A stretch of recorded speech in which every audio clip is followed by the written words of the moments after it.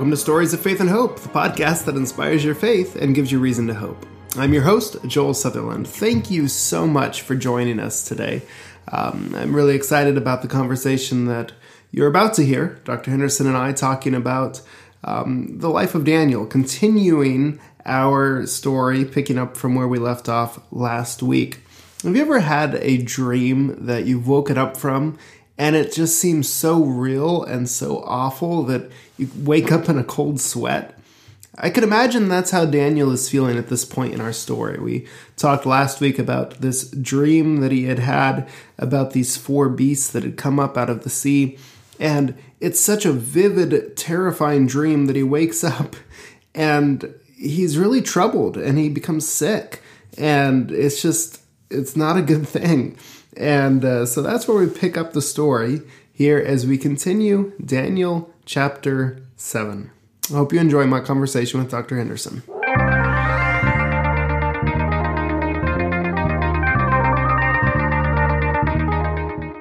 If you recall, we had finished Daniel 4. We had the conversion of Nebuchadnezzar. And we decided to go through the book chronologically rather than numerically, in numerical order. And so we jumped from the end of chapter 4 into chapter 7 because chapter 7 was the next chapter that would have been written. And so we have this dream that Daniel had, and he was standing on the edge of this water. And what came up out of the water? These big animals. Big animals. And we had a lion, a bear, and a leopard, and then this dragon, this beast that he couldn't even describe. And then he sees this up above the water. He looks up and he sees into heaven, and there's this judgment scene that goes on. And we had just finished Daniel chapter 7 and verse 14, where the vision had ended. And we'll pick up here in chapter 7, verse 15. Okay, and I'm reading out of the Clear Word. I was really bothered by the vision and became depressed because I couldn't make sense out of what I'd seen. While still in vision, I asked the angel to tell me what all this meant, and he said to me, "The four animals that you saw coming up out of the stormy sea represent four kingdoms, which will arise one after another. But the kingdom of the saints, those who belong to the Most High, will eventually supersede all of these other kingdoms, and their kingdom will last forever and ever." Pretty good promise. Yeah. Because he's grieved in his spirit. He's being troubled by this vision. And you wonder kind of what he saw.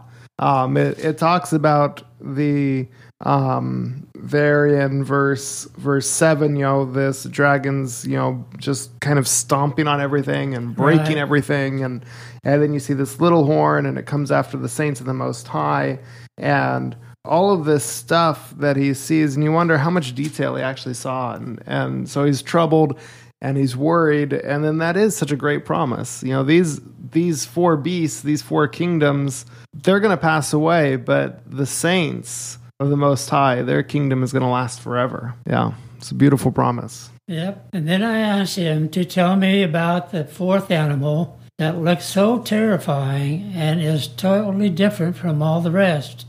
The animal that had the iron teeth and bronze claws, which crushed everything that got in its way. I asked him also about the 10 horns and the little horn that came up after the rest and pushed 3 other horns out of the way, the one that had kindly eyes and an arrogant mouth, which was more powerful than all the other horns put together. That's a strange series of events. It really is. I mean, I think some of my dreams are weird, but I think his is even weirder than some of mine. Yeah. And yet it all means something, it's... Yeah. Well, at least he's been told now that this represents kingdoms. Yes. And so these are all just representative of what's going to happen during those different kingdoms. Yeah. And so this little horn kingdom, little horn is really a small kingdom that comes Right. up that these eyes and the mouth, they represent different things. Eyes usually represent wisdom in the Bible, and so it's talking about characteristics that this kingdom has. Right. I wanted to know more about this little horn that made war against God's people and succeeded in doing so until the heavenly court went into session and the Ancient of Days decided in favor of God's people and announced that the time had come for them to have their own kingdom. So my angel explained this to me. The monstrous animal that you saw represents the fourth and most powerful kingdom on earth following the others. It is different from the other three because it will crush every nation that stands in its way and tear it to pieces. So I want to stop you there for just a second. Sure. We talked a little bit in the last section of this chapter how there was a lot of parallels between this and Daniel chapter 2, the image and the dream that Nebuchadnezzar had. And if that's true, if we go back and look at the similarities, then these beasts, which the angel says represent kingdoms, would probably, or most likely, it would make sense that they would represent the same kingdoms that Daniel 2. Right. And so that would mean the lion then would represent what kingdom? Babylon, The right? lion? Yes, yeah. Babylon, who is followed by Medo-Persia, which would have been the bear, and then It followed... was raised up on one side. Yes, and the Medes became more powerful than the Persians. Right. Or was it opposite? I think it was Medes was more powerful than the Persians. And then you have the leopard, represented by Greece. And most notably, let's see, what did it say? Most notably, Alexander the Great and his... I'm not finding it right now. Anyway, but the wings on the leopard represent the speed and agility with which... Swiftness in which he conquered. Yeah. And then the four heads represent his kingdom being divided among the four generals after his death. And then now in verse 23, it's talking about the fourth beast. The fourth kingdom on earth was what kingdom? Rome, which was dreadful and terrible. And, it was, 400, 500 years that Rome ruled the world. And it was a very iron monarchy. And so we can see that here, and it's saying that it would be different from the other kingdoms. It would devour the whole earth. It would trample it, break it in pieces. And that was describing Rome there. All right.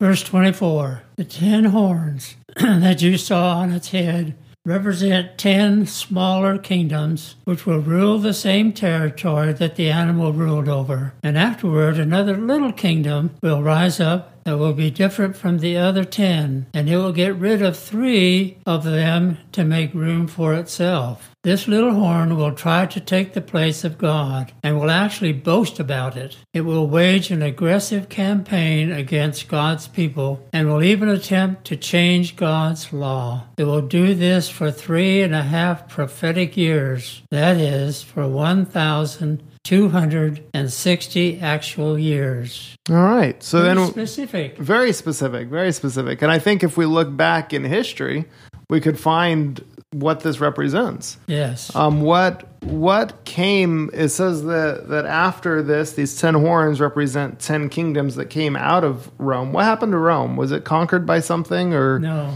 what happened to it? I'm trying to remember. It was basic. Yeah. It was basically, it ended up divided into 10, basically these barbaric, they were called barbaric at that time, barbaric tribes amongst the empire of Rome just kind of came in and conquered bits and pieces of the empire. And so our ancestors, the Anglo-Saxons, were one of those. And so they just came in and basically destroyed what was left of the empire and divided it up into 10 areas, which have become modern Europe today. Right. And so that's what the 10 kingdoms were. But then it says this little horn comes up among them and takes out 3 of those to make space for itself.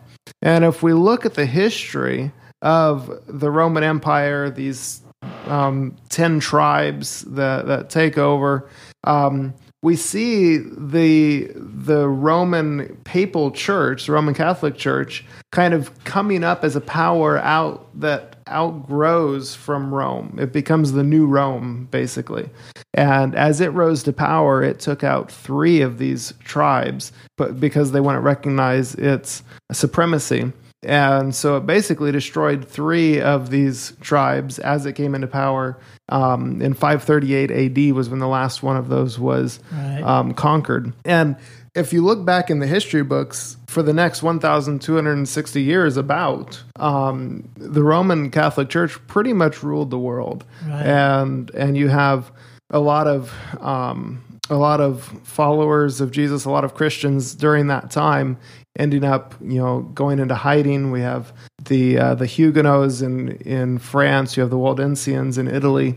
You have these people groups that are trying to remain faithful to God that go into hiding, that are being persecuted by this state government church during that time period. And 1,260 years later, in 1798, Napoleon's general Berthier ends up taking the Pope captive and breaks this 1260 year reign of terror, basically. So it's fascinating to see when we look into history this being fulfilled, and I don't think you can apply this little horn power to anybody else other than the historic Roman Papal Church. Right. Yeah. It's interesting how that history proved what Daniel wrote. Yeah, and this is the second time we've seen this in this book so far. Right. Yeah. Verse 26, but the heavenly court will convene and rule against the little horn and take away its power and destroy it. Then God's people will be given their own kingdom, which takes in the whole world, every country under heaven. It will be exclusively for God's people, and it will last how long?